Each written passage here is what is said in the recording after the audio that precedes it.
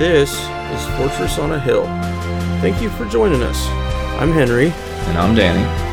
We're here to tear apart recent stories about our nation's armed forces and our veterans. We hope you'll take a critical look at what's happening with our military, and we hope you enjoy the show. Now, let's get started.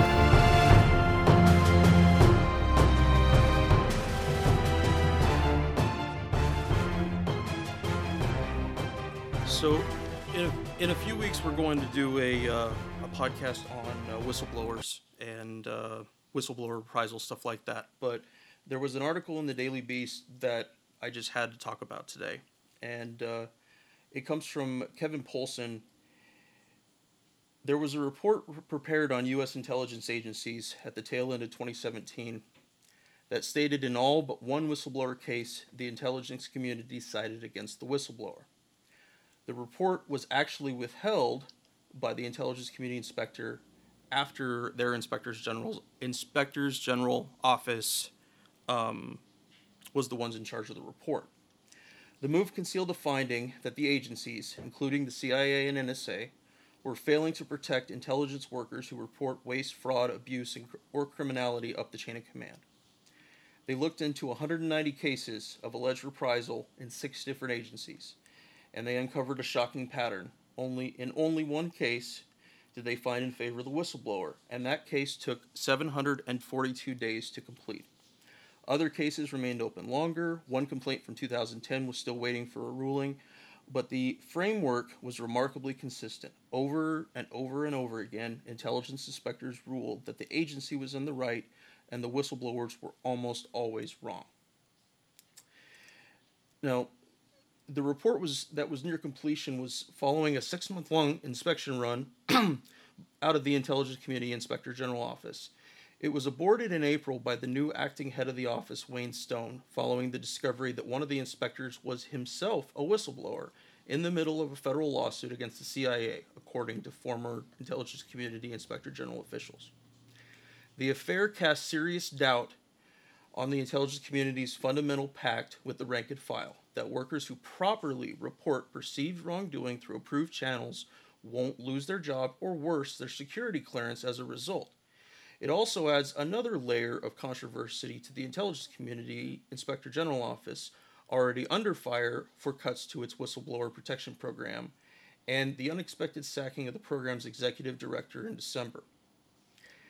In a confirmation hearing last month, Trump's pick to head the watchdog agency acknowledged the apparent chaos in the office, citing a detailed expose by Foreign Policy magazine. "My first objective as Inspector General, if confirmed," he said, "will be to make sure that the Inspector General's house is in order." And that was former Justice Department prosecutor Michael Atkinson. None of this was supposed to happen. In 2012, then-President Obama signed a policy directive called PPD-19, which prohibits intelligence agencies from punishing workers who report abuses through approved government channels.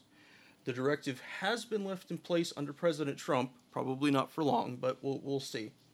Among other things, PPD-19 requires the Office of Inspector General at each agency to carry out an investigation when a worker complains he or she suffered retaliation for lawful whistleblowing. If, after investigating, the OIG finds no evidence of reprisal, the whistleblower can appeal up the intelligence community to their Inspector General, who then can choose to impanel a 3-person appellate board comprised of IGs from other agencies to review the case and either affirm or disagree with the OIG's decision. The investigators found that this basically never happened.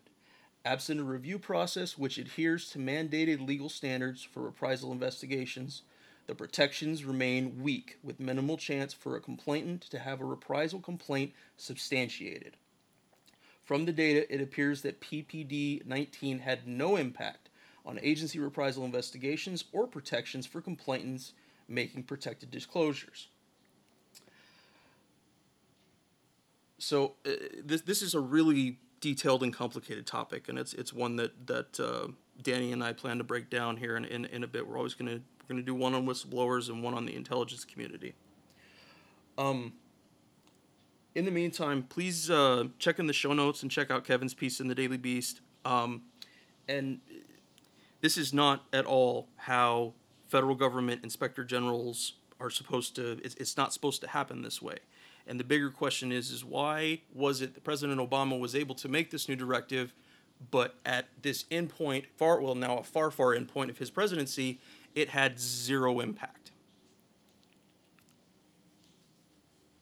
You know, one thing people don't often understand about the Obama presidency, I voted for him twice, so full disclosure. The first time I was really excited about him, thought he was going to end the war in Iraq that I had just left, and felt had been both illegal and ill-advised. The second time I voted for him, I guess as the lesser of two evils, at least in my own biased mind at the time. But the political right often points to President Obama as a socialist or this extreme liberal. And that's not backed up by evidence. Nope. The truth of the matter is, this is a fact, what I'm about to tell you. More people were sentenced under the Espionage Act, which is a very controversial ruling from the First World War under President Barack Obama than any previous president. And more journalists were imprisoned and prosecuted for leaks under President Obama than any previous president. This shows that, I hate to use the word deep state, but the power of the mainstream national security state continues whether there is a Democrat or a Republican in charge, whether there is a purported liberal or a purported conservative in charge. Whistleblowing is a vital component to the media's very important role as the accountability holder for the U.S. government, especially in areas of secrecy. There are genuinely reasonable criticisms that someone could throw at Edward Snowden and that someone could throw at, say, Chelsea Manning. But the question I always come back to, and I will talk about in a future episode, is whether or not the American people would have been party to that necessary information if it wasn't for the whistleblower, if it wasn't for the leaker. And too often, we would not have received vital information about our rights and our civil liberties being violated if it was not for the controversial figures like Edward Snowden, like Chelsea Manning, and in the past, like Daniel Ellsberg with the Pentagon Papers after Vietnam. And so these protections need to be put in place because the thing is, guys, if President Barack Obama was prosecuting, if his government, his Justice Department was prosecuting more journalists and more leakers than anyone else, what do you expect is going to happen under a guy like President Trump? This is dangerous stuff. Right? If we don't have proper accountability and proper systems in place to protect whistleblowers, even under liberal Democrat presidents or supposedly liberal Democrat presidents, then what are we going to expect from a person like President Donald Trump, who has much more authoritative tendencies and much sort of more anti-mainstream media tendencies than Obama had before him? I served with an NCO a long time ago. His Kudrna was his name, actually, and we were on a mid-shift patrol at Yakima Training Center. It's this shitty place in central Washington where they send soldiers to do training, to do ranges and stuff. And he said to me that you can always have your loyalty or you can always have your integrity, but you can't always have both. And I know within the Army this was true, and I'm, based on what I've read about the intelligence community and other branches, disloyalty is punished so much more than violations of integrity. By that I mean, legitimate complaints, legitimate whistleblower things to be brought up. I had a first sergeant that actually, we were in a gaggle, like a Friday safety brief type thing, and she said it in front of all of us. It said, "Who complained to IG about me?" And I immediately lost almost all my respect for that first sergeant, because there's a reason that we have these protections. There's a reason that we have these channels to go up on. And you would think, it's not true, but you would think senior leaders would want to know about fraud and abuse or would want to do the right thing when they found out. That's generally not the case. Yeah, totally agree. And we're going to have to cover this in much more length in a full pod episode where our main story is on whistleblowers. But, just my last point would be, look, listeners, stay open-minded about whistleblowers. Don't immediately attack them or consider them to be unpatriotic, and don't also just assume that they're heroes either. I mean, usually it's much more gray and Yeah. somewhere in the middle, but just keep an open mind. Get the evidence first. No, but Wait until the true story comes out. The first report is usually wrong, whether it's in combat or in journalism. no, but I'm with you, Danny, on that. That the if the American people can't learn a fact through normal channels, that only leaves somebody to whistleblow. It's the only remaining option.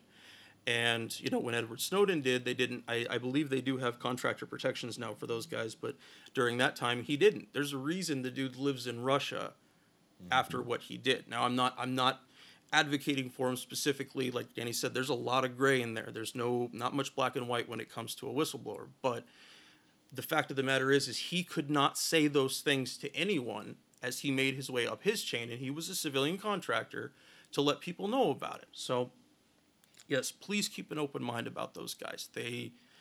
To me, traitor is way too simplistic of a thought, even if you do believe that they actually betrayed our nation.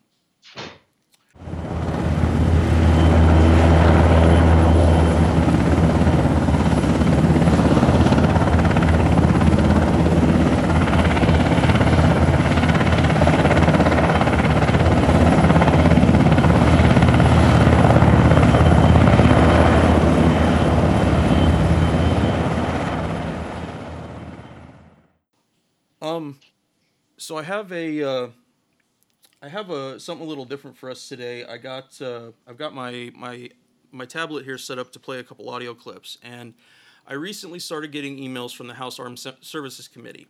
And the first thing I decided to, I found an article that quoted something from a committee meeting of theirs by a former brigade commander of mine, and he is now the IG for the Army. He's Lieutenant General David Quantock, and he gave me an Army Commendation Medal in July 2004. I was Brigade Soldier of the Month during that time. So I've heard and seen this man talk a lot, and Danny, I'd really like to get your opinion on some of the things he said as far as leadership. But specifically, they were there about whistleblowers and whistleblower reprisal, and discussing about whether or not there should be a civilian administrator or a group of civilian administrators that's separate from the UCMJ, the Uniform Code of Military Justice, so that there's that extra layer of protection if somebody does whistleblow.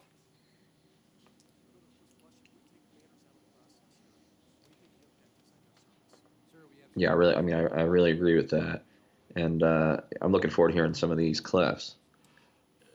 The article keyed up on General Quantock making a comment about that the Army, or the military rather, crushes general officers. But it didn't give any more context as to why he said that. They were talking about whistleblowers and cases of whistleblower reprisal. And so what he did is he mentioned that yes, that the military does crush generals, that that a general is responsible for so much more than most people would understand that they are, and that it is drilled into them, and I'm sure you can attest to this, Danny, from day one.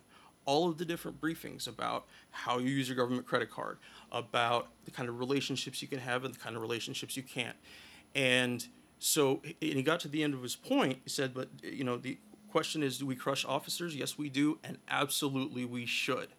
That there's no reason at that point. I think General Quantock has been serving in the Army for 37 years. There's no reason at that point in an officer's career that they shouldn't understand what the rules are. Absolutely. So I do want to come back to this if I can get the sound thing working on a different episode.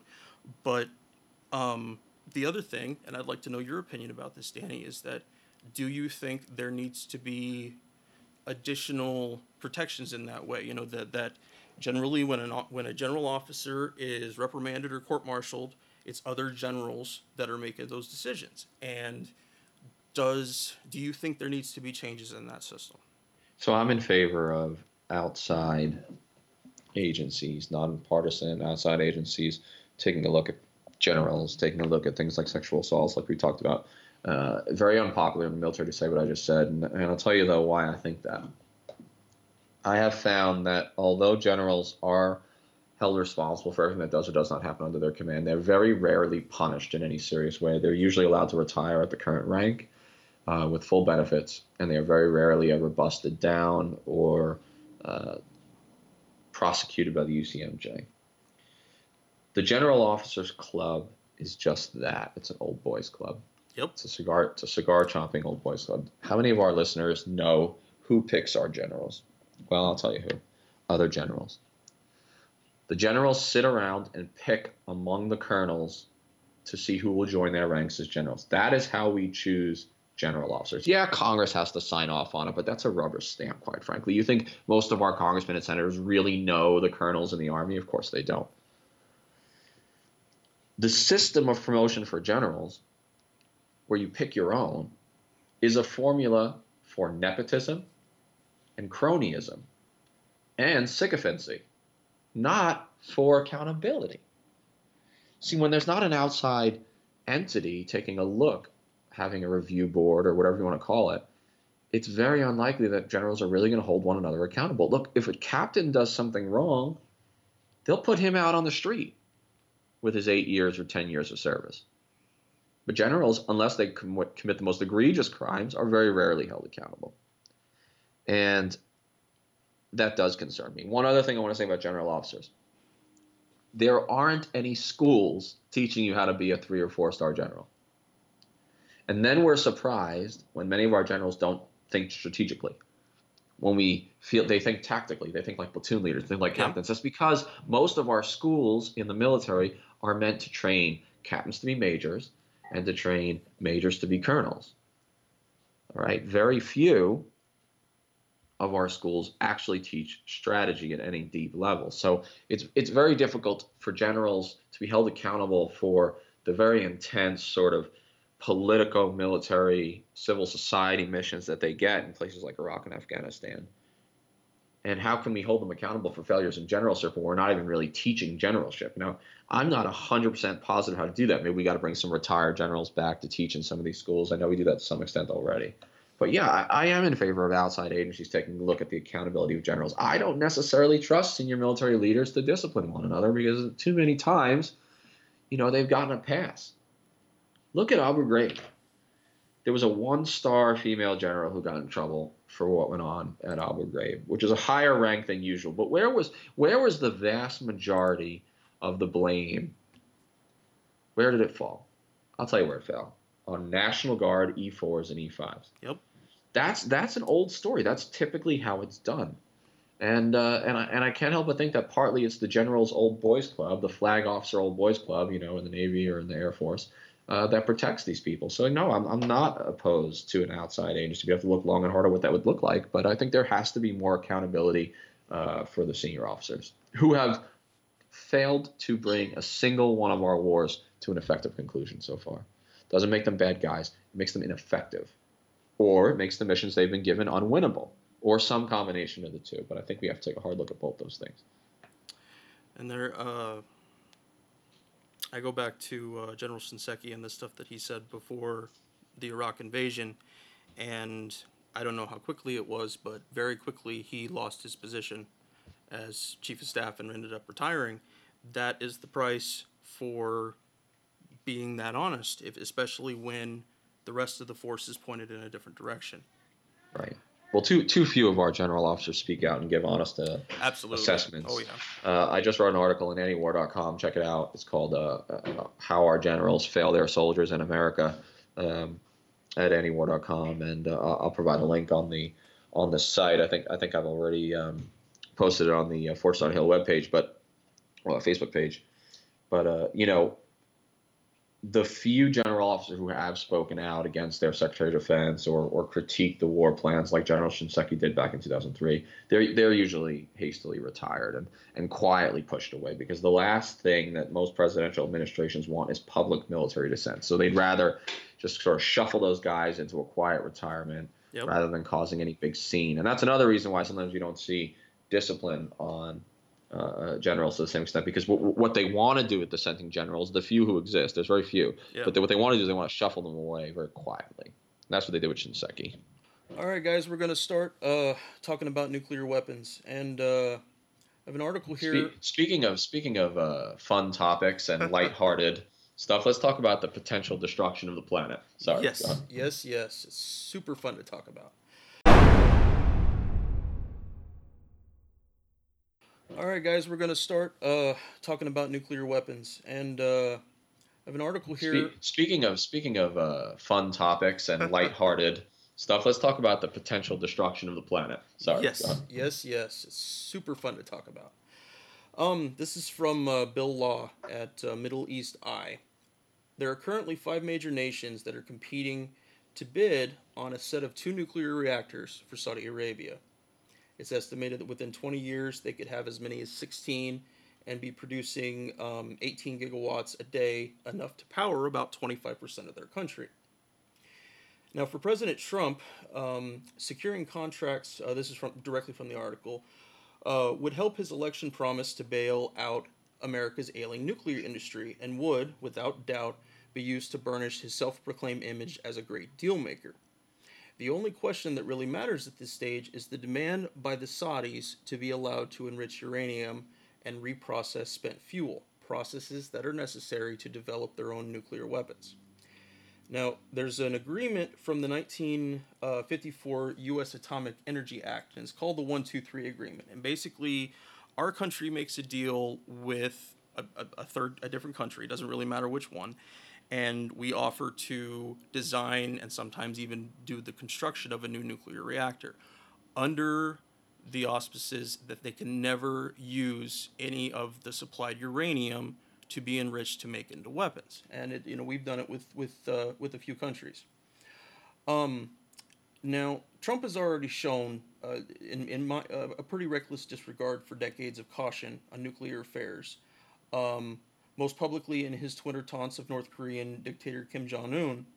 So it's unlikely that he or his energy secretary have given much thought to the 123 agreement.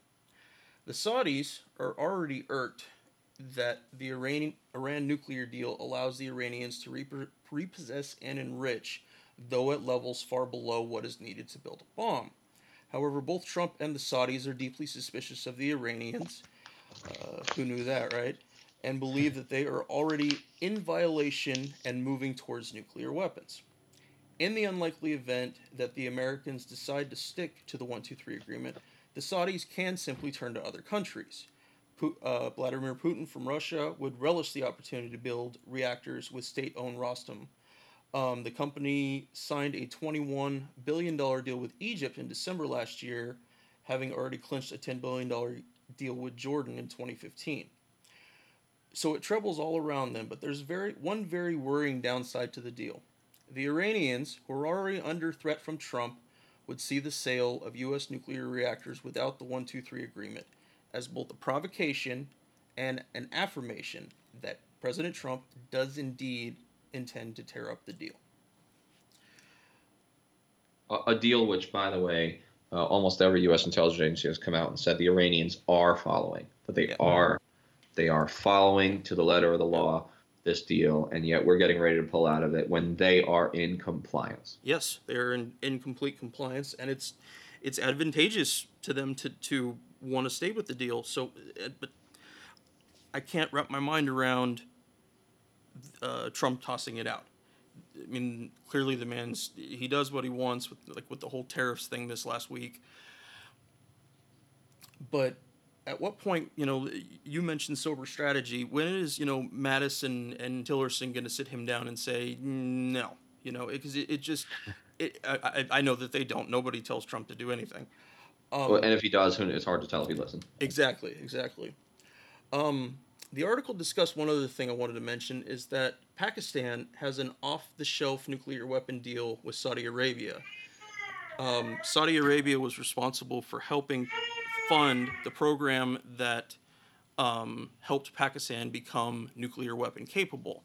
And so in the event that Iran ever did get a nuclear weapon, or if they were well on their way to, that Pakistan would provide nuclear warheads to Saudi Arabia. That's fucking terrifying. Terrifying. It's an unofficial deal, what you're talking about, but it's largely considered to be an accurate one. Some people have called Pakistan's nuclear arsenal, some people in the region, an Islamic bomb, meaning Sunni Islamic bomb specifically, meaning that the Pakistani arsenal is seen by many Muslims as something to be proud of because they're the only majority Muslim nation that has a nuclear weapon. And so Yeah. what you mentioned is true. The Saudis, who help finance a lot of what goes on in Pakistan's military, at least since the 1970s, the understanding is that if Iran were ever to go towards actual enrichment or development of a bomb, that the Pakistanis might provide one to the Saudis in order to balance that. Which, keep in mind, this would be a new Cold War era rivalry in the Middle East between states that are far from stable and something that we most certainly want to avoid. If we push Iran towards creating a bomb, which I would argue pulling out of this deal would only push them to be more likely to develop weapons out of self-preservation, which is why Iran has largely looked for it in the first place. We are setting ourselves up for a situation where the Saudis might very well go to the Pakistanis and say, hey, let us get a nuclear warhead. And then what? Then it's one bad mistake away from nuclear war. Yep, exactly. So that with that wonderful story, we lead right into our main topic for today about U.S. nuclear weapons policy. This is a frightening topic for an episode. A couple of things make it scary. The first one is that nuclear weapons could absolutely destroy the world and human life within it. The second one is I think most Americans have very little knowledge about our nuclear arsenal and very little knowledge about the other countries that have nuclear weapons and why they have them and what they might use them for. I want to review the 9 countries. There's over 200 countries in the world. 9 of them have nuclear weapons as of today. The first 5 are the victors from World War II, the 5 countries that sit atop the UN Security Council. We're talking the United States, Russia, China, France, and England, Great Britain. In that order, the number of nuclear weapons they have. Russia and America, we go back and forth between who has more warheads. The Russians might actually have more warheads, although not necessarily more delivery systems follow. After that, it's China. After that, it's France. After that, it's the United Kingdom by most unclassified assessments or estimates. All right, what about the other 2? All right, so that's 5. The next 2 are Pakistan and India. Pakistan and India scare me because they are in a standoff. They hate one another. They have fought several wars against one another since their independence in 1947. And they are always right on the verge of warfare. And each of them has a pretty significant and growing arsenal that's aimed directly at one another's capitals. The next 2 are what I would call the rogue states. That's a title we like to use in our national security lingo, the rogue states. North Korea, which everyone in America would agree is a rogue state. And here's the other one. This is going to get me in trouble. Israel. Israel has nuclear weapons, and they are out of compliance with the Non-Proliferation Treaty, and they developed nuclear weapons secretly with U.S. acquiescence, and I would argue have destabilized the Middle East further by having those nuclear weapons. There's a hypocrisy here, isn't there? We turn a blind eye to Israel developing nuclear weapons, and we sign a treaty with India to share nuclear technology because we're pretty friendly with Israel and we're pretty friendly with India, and yet we make North Korea into a supervillain. And don't get me wrong, Kim Jong-un is not a positive actor. He's no friend of the United States, but we make him into a supervillain, and we make Iran, who we purportedly wants nuclear weapons, into supervillains. But we don't look at the hypocrisy, the fact that we allow 2 of our allies, India and Israel, to have nuclear weapons with no questions asked. We knew Israel was developing a nuclear bomb. They got most of their technology from France in the late 1950s, and by the late 1960s in the Nixon administration, it was largely understood they developed nuclear weapons.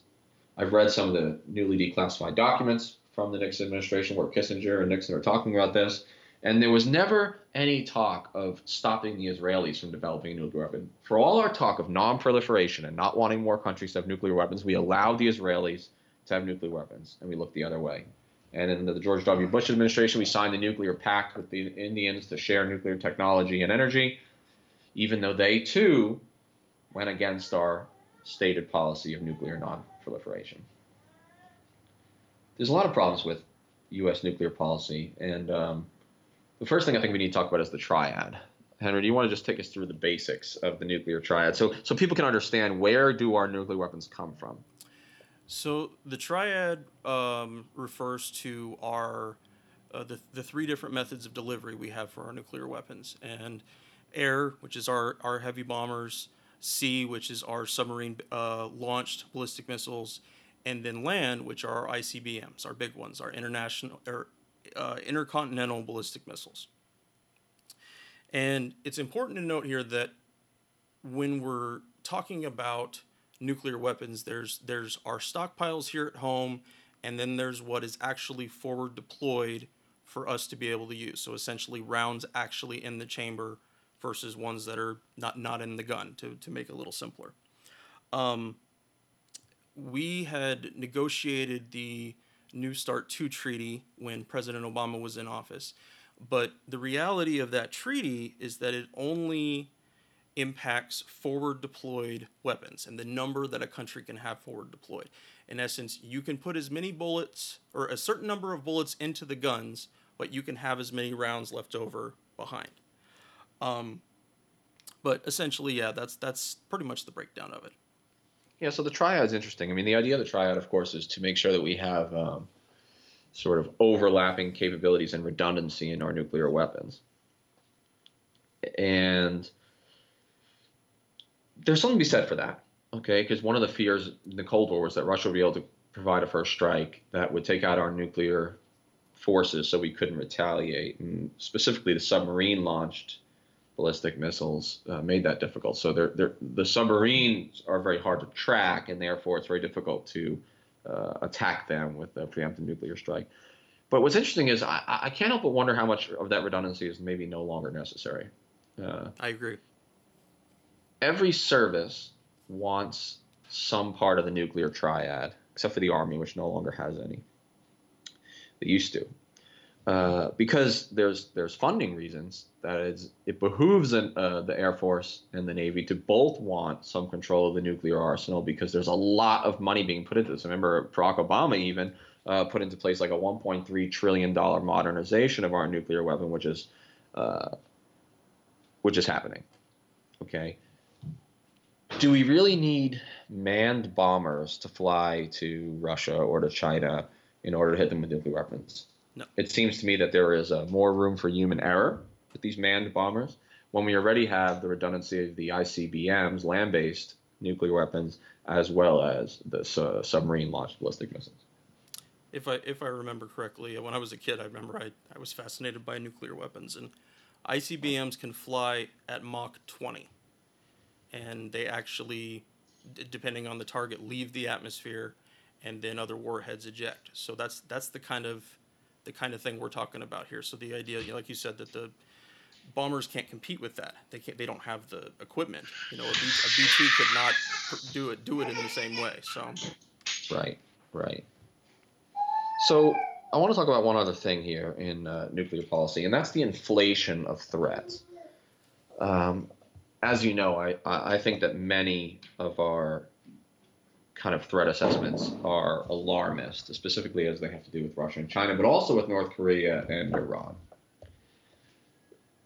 American politicians seem to act as though if Iran or North Korea have nuclear weapons, and of course North Korea already does, that they're suicidal and they're irrational.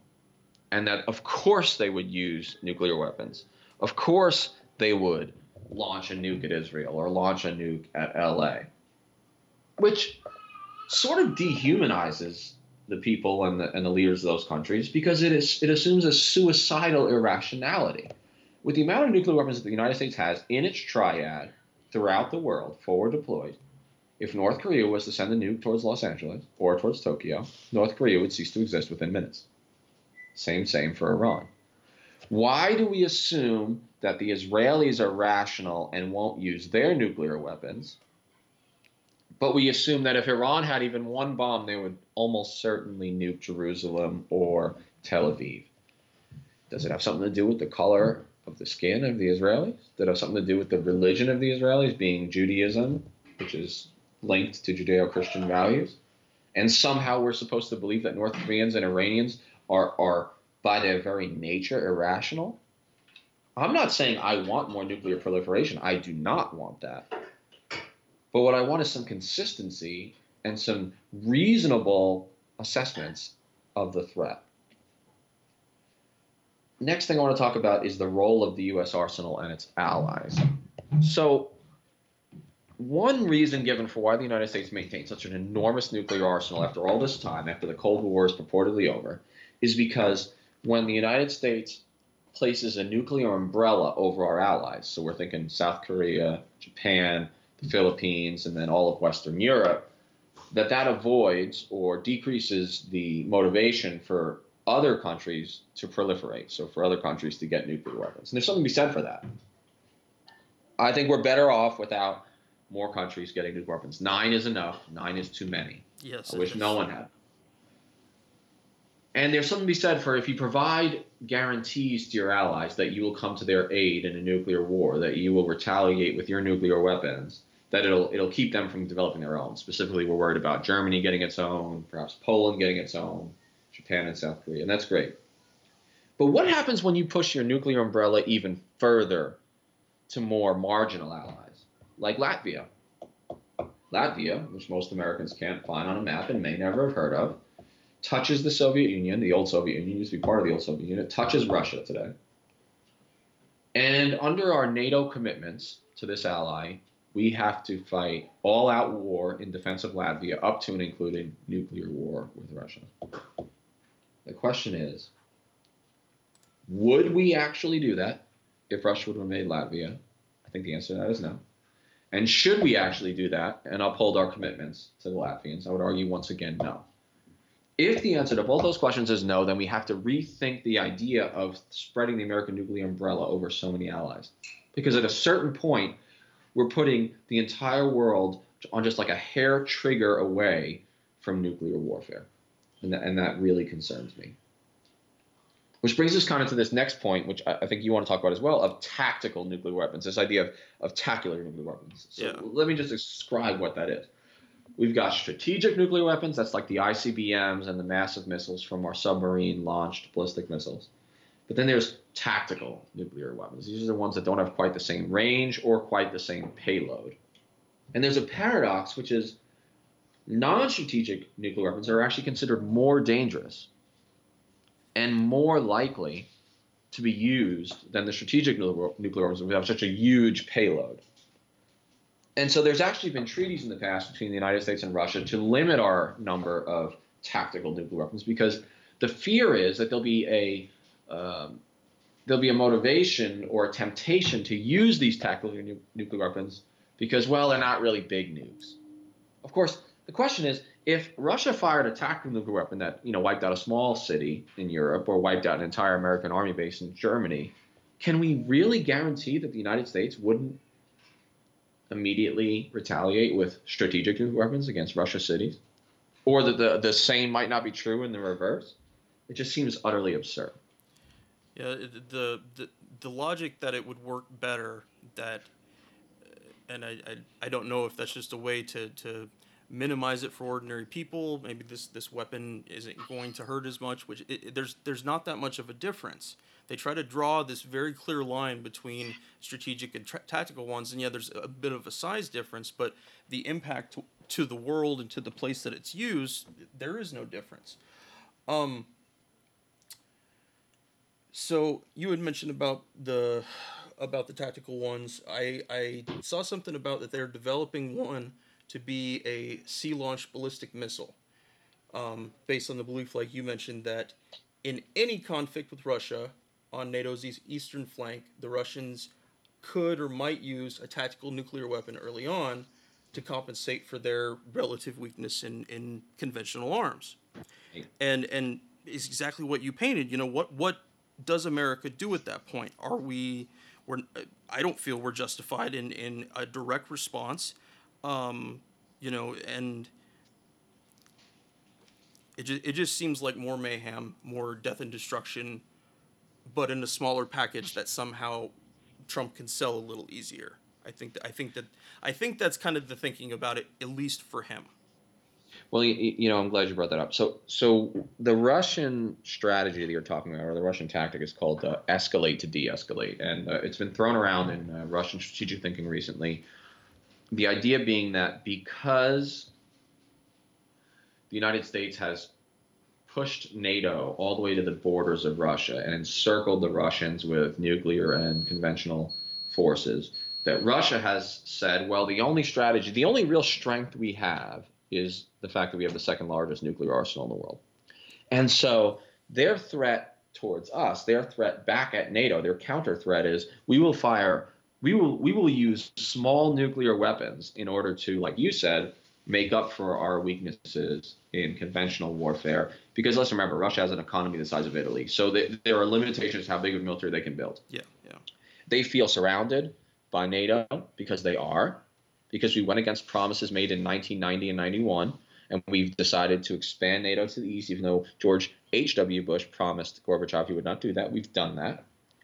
And so there's two ways to look at Russia's threat of escalate to de-escalate. What they mean by that is they're going to escalate the war by dropping a small nuke, which will force us to back off and therefore de-escalate the situation.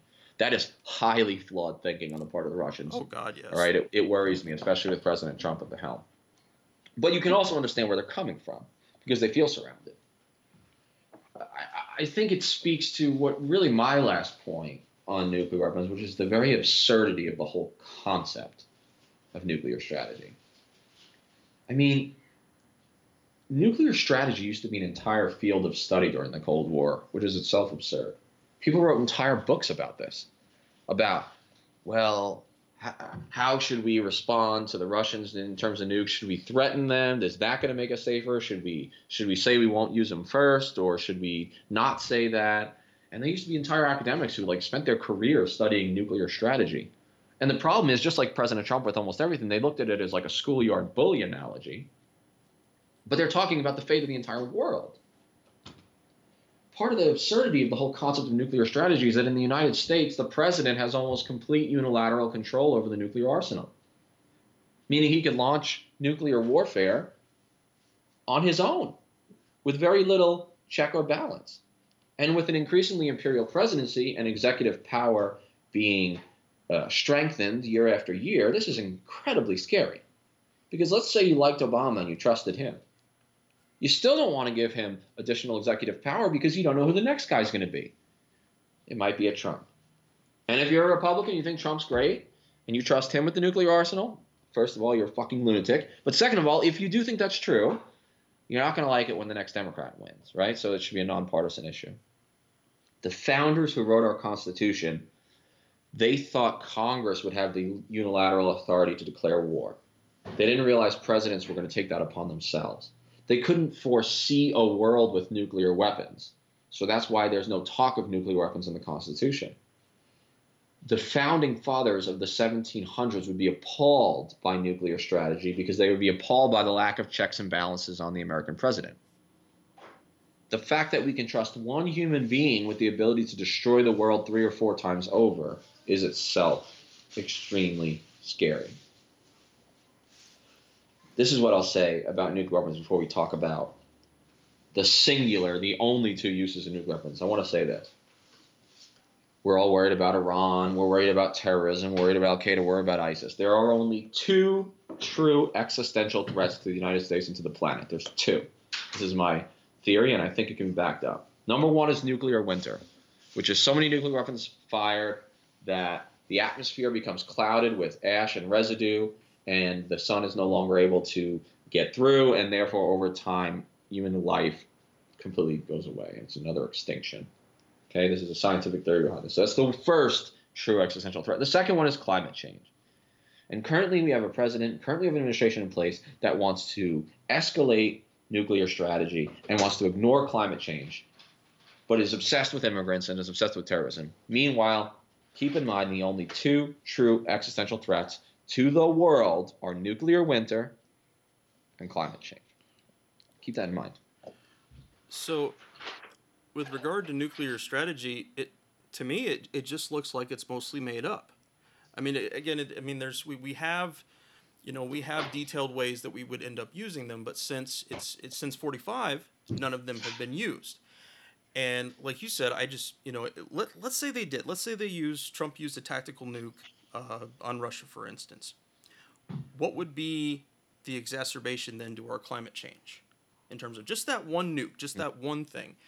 Nagasaki and Hiroshima, we're still feeling effects of them today. If you go there and you can see that shit still doesn't grow, it's but back to what you were mentioning about that all this power is vested in one person.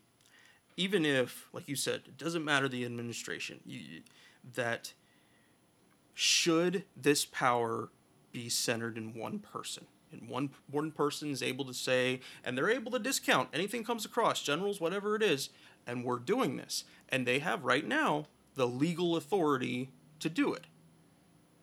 We have our, what was it, 30 days or 60 days that Trump has to report to Congress if something, if there's a new deployment of troops or anything. Yeah, the War Powers Act, right? But it doesn't, how many nukes could we fire in 60 days? Or in 30 minutes. Exactly. Like you said, that with one strike on America, the attacking country is gone. It's just Russia. We have a budget that's 7 times what Russia's military budget is. Just dust on the earth. That would be it. But what is the actual strategy? How does this legitimately make us more safe? And the bottom line is it doesn't. It doesn't. No, it's humanity. Just to steal from Eisenhower, living on the nuclear brink, the way we did throughout the Cold War, and the way that we are still living on the nuclear brink, especially with the way the new national defense strategy paints the Chinese and the Russians as existential threats. Living on the nuclear brink is not living at all. It's humanity hanging from a cross of iron, to steal from Eisenhower's phrase, and it's absolutely frightening. And I think one of the things we wanted to sort of end on is, how is the United States viewed in the rest of the world when it comes to nuclear weapons? And we like to think, well, of course we would never use nuclear weapons. Of course we only have them to protect ourselves and protect our allies. But Henry, how does the rest of the world see that? It's terrifying, as wondering what's going to be the thing, what's going to be the event that politicians can put in line and say this was the reason. But if we go back to Hiroshima and Nagasaki, looking at it historically, there was never a military or strategic need to bomb either of those cities.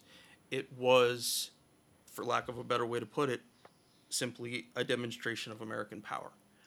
And when I think it was 200,000 in Hiroshima and 100,000 in Nagasaki, something like that.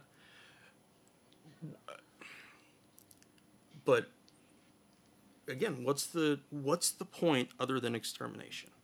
Having them. The myth. Yeah, it's just it. Go ahead. Sorry. The myth of Hiroshima and Nagasaki is that we had to drop those 2 nuclear bombs on those civilians, women and children mostly, because the men were mostly on the front line. So it was old men, and then women and children wiped out in a flash. And the myth is we had to do that because if we didn't do that, the Japanese, being so crazy, they would have never surrendered, and we would have had to invade with American military force, and 1 million Americans would have died, and 1 million Japanese would have died in the war. Right? That's the myth. It is. The reality. Many times. Look at there's a book by John Dower about this that really just deflates this whole myth. The reality is as follows: Japan was surrounded. They were isolated by the American Navy, and they couldn't get any supplies, and they could have been essentially starved out. They were already defeated militarily. And Russia. The second fact is the Japanese reached out to Russia weeks before we dropped the nuclear weapons in order to put out some feelers for peace. They knew they were beat. Yep.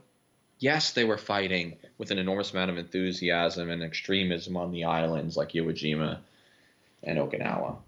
But they had already reached out to the Russians to start peace talks with the United States. And we still dropped those 2 bombs. And when we didn't hear back, we didn't get a surrender after Hiroshima, just a few days later, we dropped another one on Nagasaki, knowing what it did to women and children. And this is what I want to say about that. All this talk about nuclear nonproliferation, all this talk about how dare we let North Korea have nuclear weapons, all this talk about how dare Iran even think about building its own nuclear weapons. Walk a mile in the shoes of the rest of the world, and I'll tell you what they're thinking.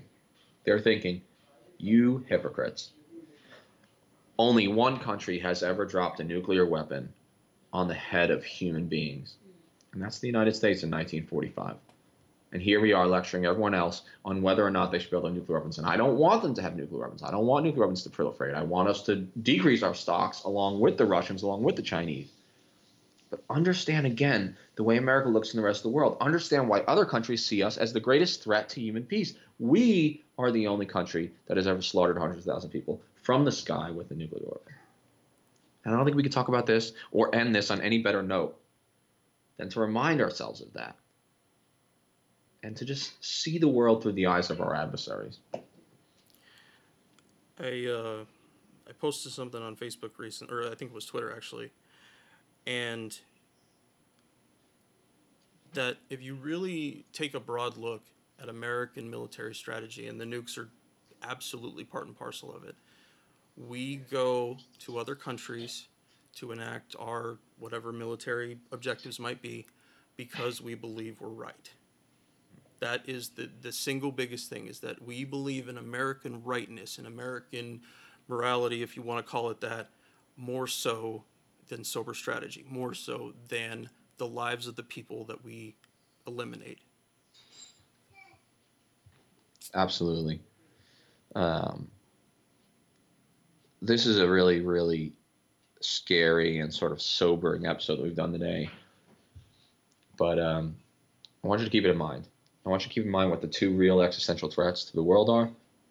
And I want you to keep in mind the way we look and the sort of hypocrisy that we've brought upon ourselves in nuclear strategy as we consider these things. So when you listen to President Trump talk about nuclear weapons, or when you read about the nuclear modernization going on, take a critical eye to it. Really dissect it and think critically. What are we doing? What does it even mean to have a nuclear strategy when any use of nuclear weapons could potentially end human life? Cause the extinction of human life on the planet, because violence begets violence. And I would argue that nuclear violence will only beget more nuclear violence. And we have to absolutely have a no first strike policy. And we have to absolutely do everything we can to work with our allies and even work with our adversaries to decrease the stocks of nuclear weapons, because every nuclear weapon on this planet is a threat to human existence.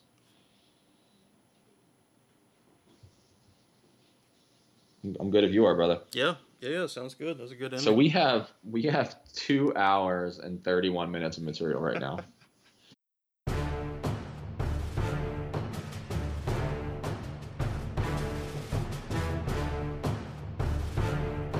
Thank you for joining us today. Please come join the conversation at www.fortressonahill.com. You can also find us on Twitter at Fortress on a Hill, or on Facebook at www.facebook.com/Fortress on a Hill. We want to hear from our listeners about the topics and issues pertinent to America's military and veteran communities. And last but certainly not least, analyze your news and its sources very closely. Verify everything you read. And remember that no one, no matter how powerful, are above criticism, especially those with the power to send others into harm's way. We'll see you next time.